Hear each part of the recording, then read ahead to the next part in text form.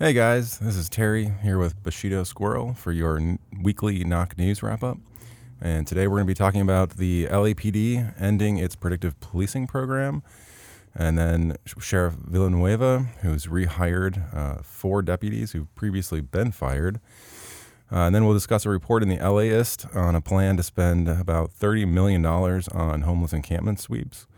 And we'll finish up with talk of a letter that's posted by the Alliance for Community Transit that outlines a number of problems with SB 50.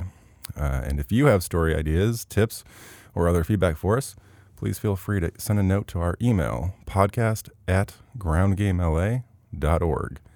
How's it going, Bushido? It's going pretty well. How's your first time going? Oh, it's nerve-wracking, but we're doing all right. We'll get through it. Yeah, no, it turns out to be pretty fun. And the audience, almost never yells at us, so you don't have to worry about that too much. That's fantastic. Yeah, I was going to say, this week it was not super busy for myself, but I did make it out to the Stop LAPD Spying press conference that happened in front of LAPD headquarters on Tuesday before the police commission, and that's when they did the whole data-driven policing announcement, though everyone knew it was coming. And this all stems from the Stop LAPD Spying People's audit of the OIG audit of these same programs. Okay. Yeah, which came out a couple months ago. It was a little bit strange because you're familiar with like Operation Laser and data-driven policing, right? Yes, I'm not familiar with what LASER stands for, but Los Angeles Strategic Extraction and Restoration. okay. Which that is some Orwellian government speak, like if I've ever heard it. But it was an interesting one because a lot of the points that went over with Stop LAPD Spying are kind of really egregious. Like the OIG, the Office of Inspector General, surveyed like 10% of their records for the Chronic Offender Registry. And the Chronic Offender Registry is something you can end up on for apparently no reason. So 100 of those records had 0 points and we're on the Chronic Offender Registry, and that means that there's 100 people out there, at least, around LA who've never done anything wrong, never crossed the line with the cops, who the cops still can stop and arrest on site because they're on a list. And this kind of got back to what Michael Moore and Chief Charlie Beck were trying to push before that, and kind of Lee Baca at the county level, where they want this data-driven policing. We've got Palantir and other private organizations that are writing software to try to kind of track and quantify everything. And this kind of brings me back to a book I keep citing here called Kids These Days by Malcolm Harris, which is more about millennial education, but it's this like management culture that we see applied to all of civilization since like the 80s. This idea that you can quantify and stick everyone in a box and like be able to predict what they're going to do. Well, and one of the problems with that is that it gives a veneer of neutrality or objectivity, and the data-drivenness of it allows us to say it's just science.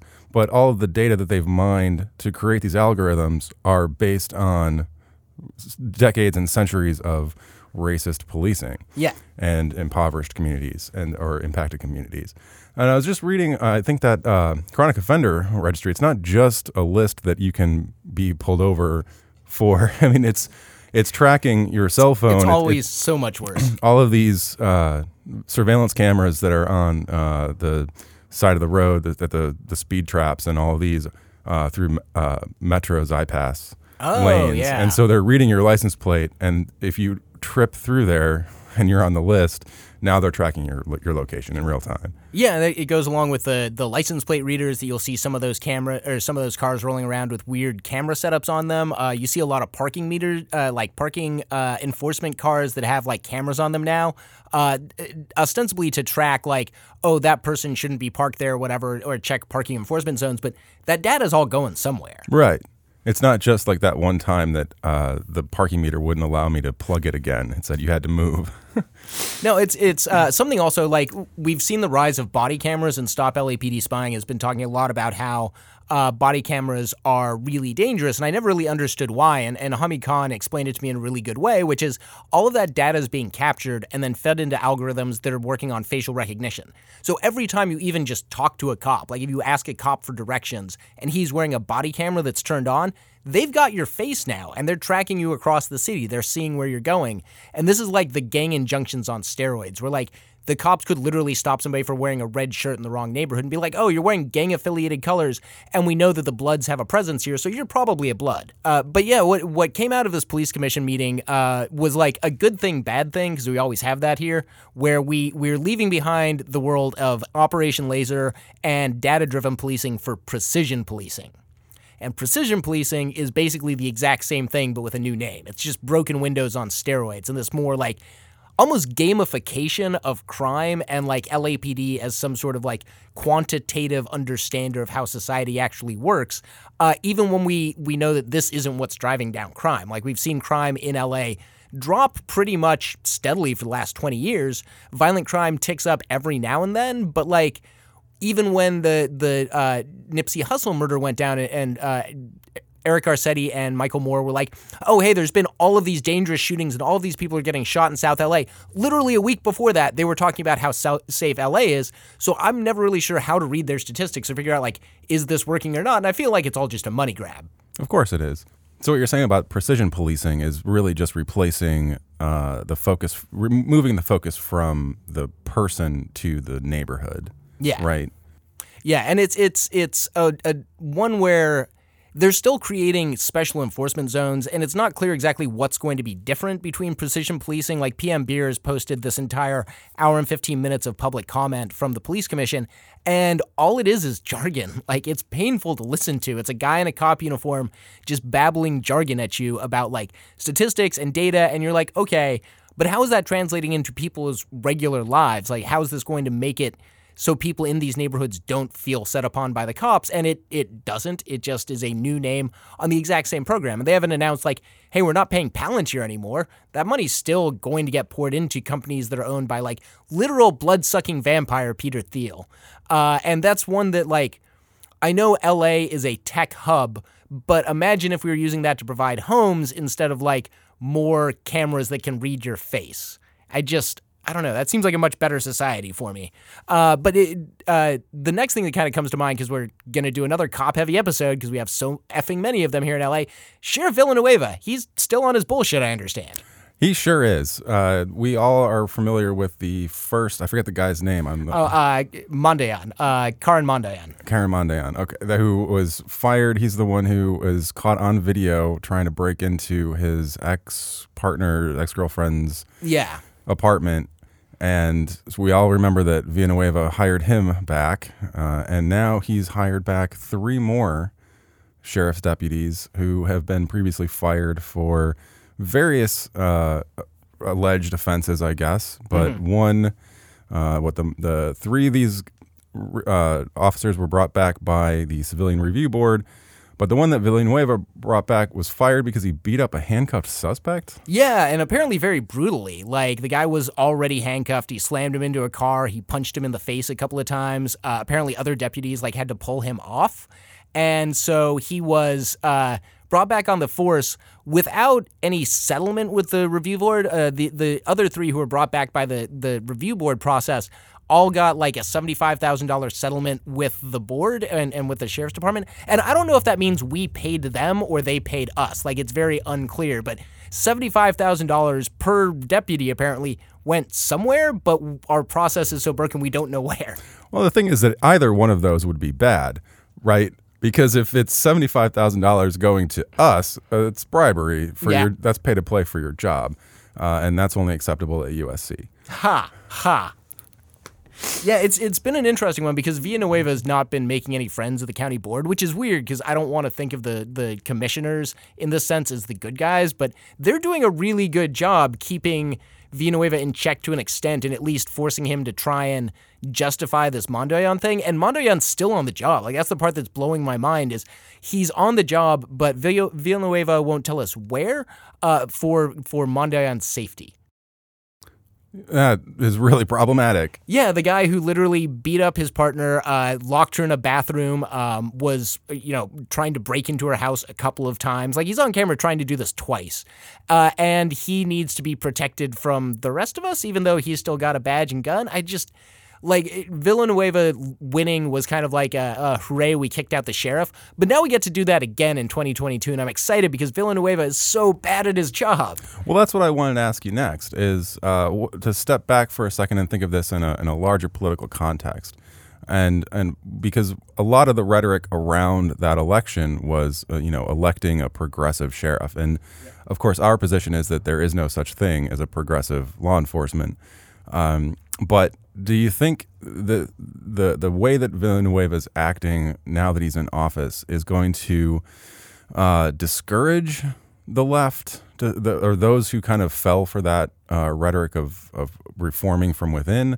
Or do you think it's just going to re-energize us and say, well, what we're going to do is we're going to fire a cop every 4 years? I mean, I hope the second one, but I think what it points to a lot is how people mistook populism, because Villanueva is he's a populist, but he's a populist for the deputies. Like, that's the story that wasn't getting told. And a few people pointed it out, like LA Taco talked about how friendly he was becoming with the deputies union and how he hired a bunch of deputies. Like, Mondial was his driver. So it became basically him buying off the votes of the deputies to get the boss out of office and replace him. And now he's having to pay that back. Like, now that he's gotten the power, he has to return and keep the deputies happy. I'm not a big believer in the keys to power theory of stuff, but there is some good readings of that, and I think this is one of those, because Mondoyan was clutch in getting the deputies union on Villanueva's side, and now that Villanueva is the one that has the power, he has to keep them happy, because if the deputies don't turn out and vote for him next time, he's definitely going to lose. He's also never held a position this high. I think he was a lieutenant when he left, when he retired. He maybe oversaw 300 deputies, and now he oversees several thousand and is a completely different management level and answers to pretty much no one. The county board of commissioners can't do anything. They can't fire the guy. They just have to wait around for the next election. But it's kind of one of these, I don't think we see that in other elections, because I don't think other unions are as powerful. Our police unions are super powerful here, but our educational unions, not really. They don't have the power to really though I guess with Jackie Goldberg running for school board, it's the union showing some power there, but it doesn't seem like the same amount of oomph. It feels like the deputies have been given the keys to the kingdom, which they probably shouldn't have. Right. So we vote in the figurehead, but it's the rank and file who have the real power in the department. Yeah. And the problem with the unions, and I don't want to get too far off topic, but it seems like our unions are following the broader political shift to the right, in that the teachers' unions, my experience in AFT, was very centrist and very bureaucratic and just managing a status quo that the rank and file members were not happy with, and I think that's where you see a lot of the wildcat strikes, especially out east, because the union wants to keep that anger and that grassroots energy kind of tamped down. But when you got cops who are the union members, well, we're all gung-ho for that. Yeah. So. Well, it's one also, we don't see how much money they're throwing around. Mike Bonin, I do a lot of work with him through Sunrise Movement. He's a pretty good progressive as far as LA City Council goes. He's the top recipient of cop union money in his reelection campaigns, and that's a real problem. They're able to buy influence and able to box in community activists, because at the end of the day, we don't have millions of dollars being paid by very high-paid cops, because that's another thing we don't talk about is sheriff's deputies are making higher than the median wage here in L.A. LAPD is making, I think their average salary is $72,000 a year. Average, income here in L.A. for a household is $59,000 a year. The outsized amount of money we pay cops to go out there and beat people up is definitely poisoning our politics and making it impossible to not. Well, it's making it harder to decarcerate and to de-police the city. Every year, LAPD's budget goes up and up and up. Now, it's going to be over $2 billion for this next year. And that's 54% of our general fund. I don't know how you compete with that when 54% of the city's money goes to LAPD. It's hard to even get a foothold in that sense. Well, class traders don't come cheap. Ha! That's a damn good point. All right, let's let's talk about the services, not sweeps. I keep wanting to say sweeps, not services, and I know that's wrong. It's services, not sweeps. This is a new initiative that's been launched by several community organizations here to try and get the city of LA to commit to bringing in actual resources for people who are living on the street. LAPD, or not just LAPD, but LA in general, seems like they're opposed to this idea. Well, I've been out of the loop a little bit recently. I've seen the Services Not Sweeps kind of kick off on Twitter, but you want to give us a little background on what exactly are they trying? What services are we talking about? So what they mainly want to do is stop sweeps unless they're posted in an effective way that give people a chance to like not be swept by cleaning up their areas. Also bringing in mental health care services and physical health care services.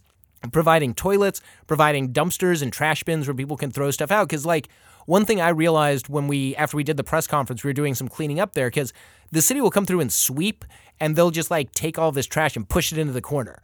And then they go, and they just leave the trash there in the corner and then use all of the trash that they've piled up in one place to be like, oh, this is still dirty, we got to sweep you again.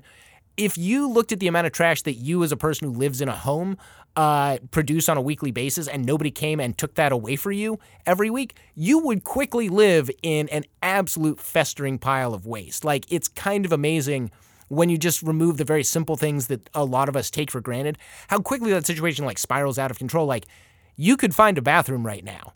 Imagine if you couldn't. Right. Yeah, but LA's looking to spend, every year we're spending tens of millions of dollars on these sweeps. And I think this next year they're saying we're estimated to spend like $30 million on it, something insane like that. And it kind of raises the question, when LA is looking to spend $30 million a year just like harassing people and sending a lot of them to jail, because that's the only demographic that's seeing more arrests is the unhoused, and we're trying and failing to spend $1 billion on housing. I just don't know how you do that. Like, I've never seen a government be given $1 billion and be like, we can't spend this. How are we going to spend $1 billion? Like, I've never seen that situation before. Right. Well, it's one of those things of the division of services that the city provides in an emergency setting. And many lifetimes ago, I was a firefighter, and we had a joke about why the fire department would go out on the ambulance, he'd go out on any number of random things, rescues and all that. We used to say that if you can't shoot it, the dispatcher sends it to the fire department. Which, if you think about that, it means that the police are only getting problems that you can shoot at. Yeah. Well, you also see this in their general, like, approach when you see them in a neighborhood or something where, like, they never get called. Like, LAPD never gets called when everything's fine.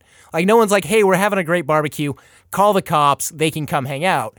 They only get called when there's problems. And that begins to, I think, feed into their understanding of the neighborhoods that they work in. Because at least in some cities like New York and I believe Chicago, there are laws that say the police have to live somewhat close to where they serve. Whereas like here, they all live in Calabasas. Like, they all live far away from the city and they do a 3-day shift. So 4 out of 7 days out of the week, they're nowhere near LA. They're nowhere near South LA. They're nowhere near the places where they're going to be patrolling. They're completely removed from these communities.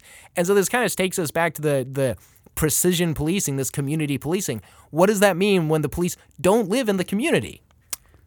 This is turning out to be our most pro-police empathetic episode yet, I think. Well, it's one where I think LAPD in the Nipsey Hussle response showed just how bad they are, especially in South LA, because the trampling that happened, there's still, like, now LAPD says somebody was shot, and it's not clear if they were shot or were not shot, but they said that somebody was shot in the buttocks, which is completely different from, like, their first reports. Like, the things changed literally every day, but there is an arrest warrant out for someone, for possibly shooting someone at that. But what I took away from it was the next day when they're like, hey, here's the plan for the vigil, and here's how crowd control is going to go. And it's like, oh, this makes sense. It's like, where was that plan 24 hours ago? You guys knew this was going to be thousands of people coming out here. You knew this was going to happen, but LAPD didn't look at it as a situation to do crowd control. They looked at it as a situation to show up and be like, oh, we're going to be ready to respond. Like, we're going to have cops there, but not to actually, like, help anyone. We're just going to wait, and then when things get too rowdy, we're going to kick everyone out. We're going to throw some pepper spray at them. We're going to put on some riot gear and yell at them, and it makes for really good YouTube content, I guess. Well, I guess, the focus here, it's on systems, not individuals. Yeah. So speaking of systems, let's talk housing for a little bit, because SB 50 has been making some waves up in Sacramento, and this is the brainchild of Scott Wiener, I believe, coming off of his SB 87, which was last year's attempt to create more transit-oriented or transit-focused housing. And this one's also meeting with a lot of community opposition. Well, the idea is good, and and the headlines sound great, that we're going to increase urban density near transit. And so we're going to give all kinds of incentives to develop dense housing near transit stops, the devil is always in the details. 827, the devil's in the details with what counts as transit. And we're wondering whether or not this is going to be just a blanket pro-gentrification bill. And it was something like if you have a bus that goes by every 15 minutes, that is dense transit heavy. Yeah. Basically, if there's an express bus that runs within like a 10-minute walk of your house, that technically that neighborhood could be upzoned. Strangely, it didn't apply to neighborhoods like Huntington Park, by where I used to live, all of Beverly Hills. Like Jacob Wucher had helped map this out and show exactly where the holes were.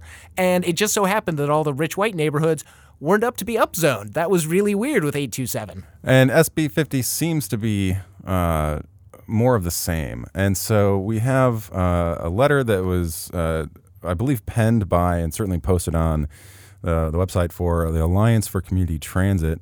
Co-signatories include the California Environmental Justice Alliance, the East LA Community Corporation, Esperanza Community Corporation, and like 4 pages of others. It was a really long... Yeah, Public Council was in there, Move LA, a bunch of folks, and from a lot of different walks of life, not just EJ groups and not just transit groups, but also public housing groups and a lot of like immigrant justice groups, like Kiwa's in there, the Korean Immigrant Workers Association, or Alliance rather. So this has a broad like base that they're working from. And so in this 5-page document that they they break it down into 3 main sections of critique, or actually two main critiques and then 1 sort of demand. And so I'll just give you the headings. And so SB 50 does not generate affordable housing at a level commensurate with the incentives it provides. And that just seems like common sense. Like if we're going to provide incentives for affordable housing, we should get a return on our investment, to use the language of the capitalist. And then the second, which I think is more interesting, SB 50 provides inadequate protections for sensitive communities at risk of displacement. And so what they're outlining there is that the at the micro level, communities would be subject to the city level determination of what kind of zoning or planning or construction is going to happen in their area. And that means that you could have neighborhoods that are at risk of gentrification or are in the process, early stages of gentrification, where neighborhoods would not want more. You look at Boyle Heights and how they are reacting out of in a response to just years of being screwed over. When it's one of these where every time you kind of hold Wiener's feet to the fire on this stuff, he comes up with kind of sort of sounds like a good idea until you actually look at reality plan. Like one of his answers for 827 and stopping displacement was like, oh, hey, if your building is going to get, like you have an RSO building that's going to get turned down and turned into an upzone, like instead of a 3-story building, it'll be like a 6 or 7-story building or 5, depending on the neighborhood. What the landlord has to do is take all the people who live in that building and move them into sort of similar housing within like the same neighborhood, which great idea on paper until you realize if that housing existed, we wouldn't need 827. So where the hell would you put them? And like those people will just end up on the street or end up having to move out of LA. So it's one of these where like all of these really good paper plans like sound great, and then when you actually start thinking about it, you're like, oh wait, if these paper plans worked, we wouldn't need the effing paper plans because the problem would have been solved already. And that really brings up, again, bigger questions of how can we manage any of this, the housing and affordability crisis, if housing is still considered an investment, if real estate is still driven by profit. Yeah. Because if there's one thing that human beings are good at under capitalism, it's finding the loopholes. Well, I think Bill Przlecki, I was on a conference call with him a couple months ago. We were talking housing issues, and he said something that was really good, which was, we currently look at housing as the chance for a landlord to make a paycheck, not for the chance to house human beings. And until we fix that, we're going to be stuck in this problem. I think that gets directly to the issue here because SB 50 and SB 827 are both market-based solutions, and they don't really do a whole lot to protect communities because, again, the communities aren't the landlord here. They're not the capital owner. I was going to ask, though, because since you teach at USC, you're seeing a lot of development around campus. And there was a big fight around not just the FIG, which Marquise Harris Dawson is backing, which is just sort of south of the Coliseum, but also the strip right along the Expo line. There's been some major development there. And what's been your experience seeing that happen around the campus? When you're on campus, you don't see it, and I think that's the problem, right? We have the enormous University Village that. I want back that shady bike store where I could buy back my stolen bikes. I miss it. And also the crazy Armenian guy who had a cash register. He sold cigarettes, but he had a cash register that he didn't use. He had just had a box full of cash that he would give you change from. And a couple of times I got cigarettes with Canadian tax stamps. So thank you, Armenian mob, for selling me cheap cigarettes. I remember that guy. Yeah. I think the community would like back their Superior Grocery because they can afford that, whereas they can't afford Trader Joe's. And they could probably afford the $4 or $5 matinee movies that were run in that theater. Third run movie theater. And now what's left? But no, on campus you don't really see it at all. A lot of the stuff that's going up the Expo line is housing, and so those. But it's definitely not housing for the community. That's not who they're playing. No. It's the Lorenzo. That David Palmer. David Palmer. Yes, and so it's those that they, and they run their own private bus shuttles, and it's funny. I was actually just had a conversation with some of my students about this because we're so sorry we're late to class. We missed our shuttle. The shuttle didn't wait for us. But at the same time, like the unit that they're living at Adams and Figueroa, that's the corner where that music student was shot and killed. And so there are safety issues that are legitimate. But in the policing that the university's Department of Public Safety does in the community is also really problematic, and they treat the community around them as sort of a hostile environment. Yep. And they harass. There are stories of harassment of residents who are on their own property, kids. That co-policing arrangement is literally deadly. Literally deadly. And then there are other issues that, things that I just saw in the reported. Only place I've seen this reported is in the university's newspaper. So good on them. But with the master plan for their medical and their health and sciences campus, which is up near Boyle Heights, which could be its own episode if we went into it. Yeah. But there's a 25-year plan that's going to double the size of that campus. Oh, wow. Something like putting in a 200-room hotel, graduate student housing, and there was community pushback, and the university has agreed to. I think it's something like 10% of the jobs created long term will be reserved for residents of within like a 3-mile radius. But that's the danger is just creating your own servant class, right? Like I don't think those jobs are going to be the higher paying ones. It's going to be cafeteria, janitorial. Yeah, it's definitely jobs that are not a career track, quote unquote. And it also kind of feeds into the whole, Staples Center. Before Staples Center was there, if you haven't been in LA for very long, there was actually a neighborhood there.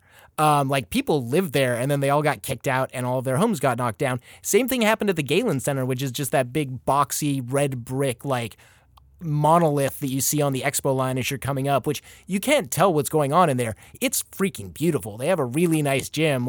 If you can make it into that class, good for you. But if you're just in the neighborhood around there, there's no way you're going to compete with that. And USC keeps saying they're going to pay back into the community, they're going to help, they come to settlements with community groups and everything. But ultimately, they have so much money that A, they can wait out most community groups, and B, they can just buy their way through any roadblock. There's no politician in LA who's going to say no to USC.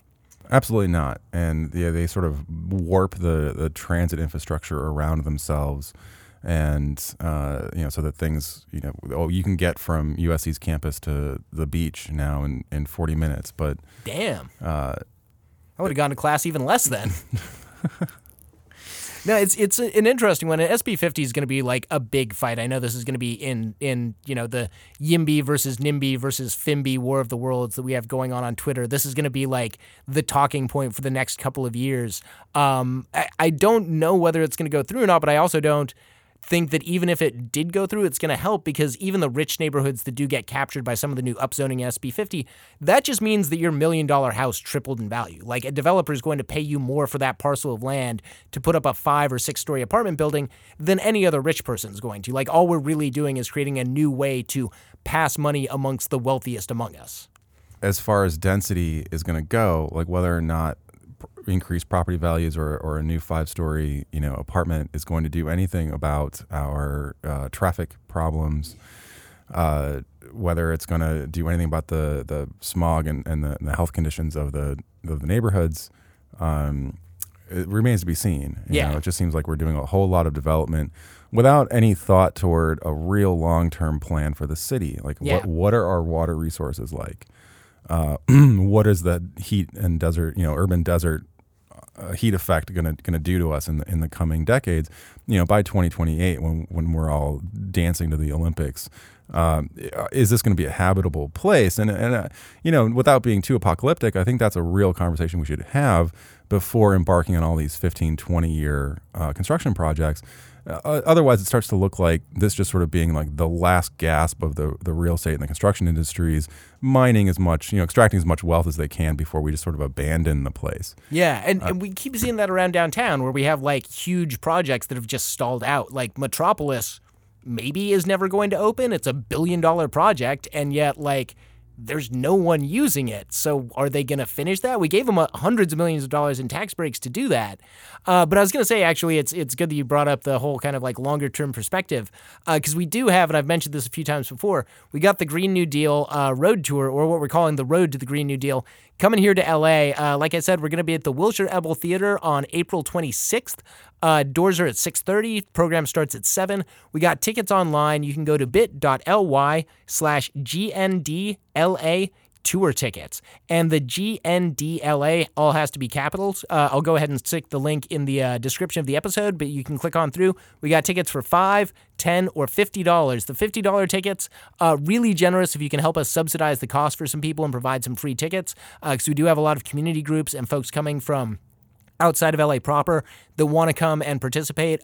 Kaniela Ng is going to be speaking there, who's the congressional candidate from Hawaii, also a DSA member. We're going to have Nuri Martinez, the councilwoman, is going to be speaking about her leadership on the Climate Emergency Management Department. And then a young woman I've been really fortunate to organize with, Dee Garcia, who's a first-year college student at UC Santa Barbara, is going to be coming and talking about her kind of experiences living in a frontline community and what it means to be like 19 years old and be told, we have 10 years to fix this or we're all doomed.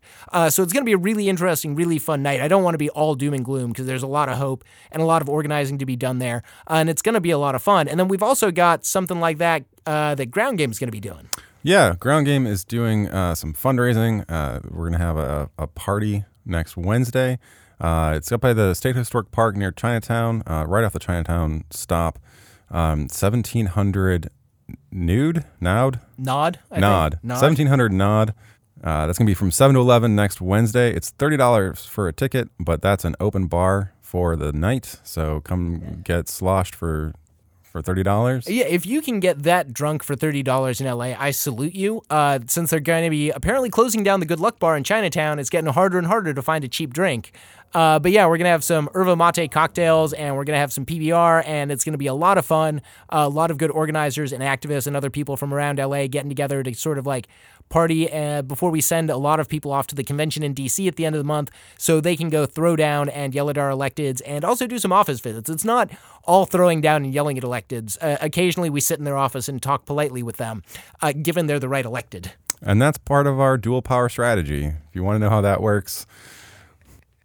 Oh, well, hey, Terry, thank you very much for joining me this week while Chris is off in Portugal, kind of researching some public housing schemes and looking at the decriminalization scheme that they've got going on. Because you may not have heard this, but Chris is going to be running for assembly, so we can't talk too much about that because we don't want to cross too many lines. But he is out there running in the wild, and it should be interesting to see where that one goes.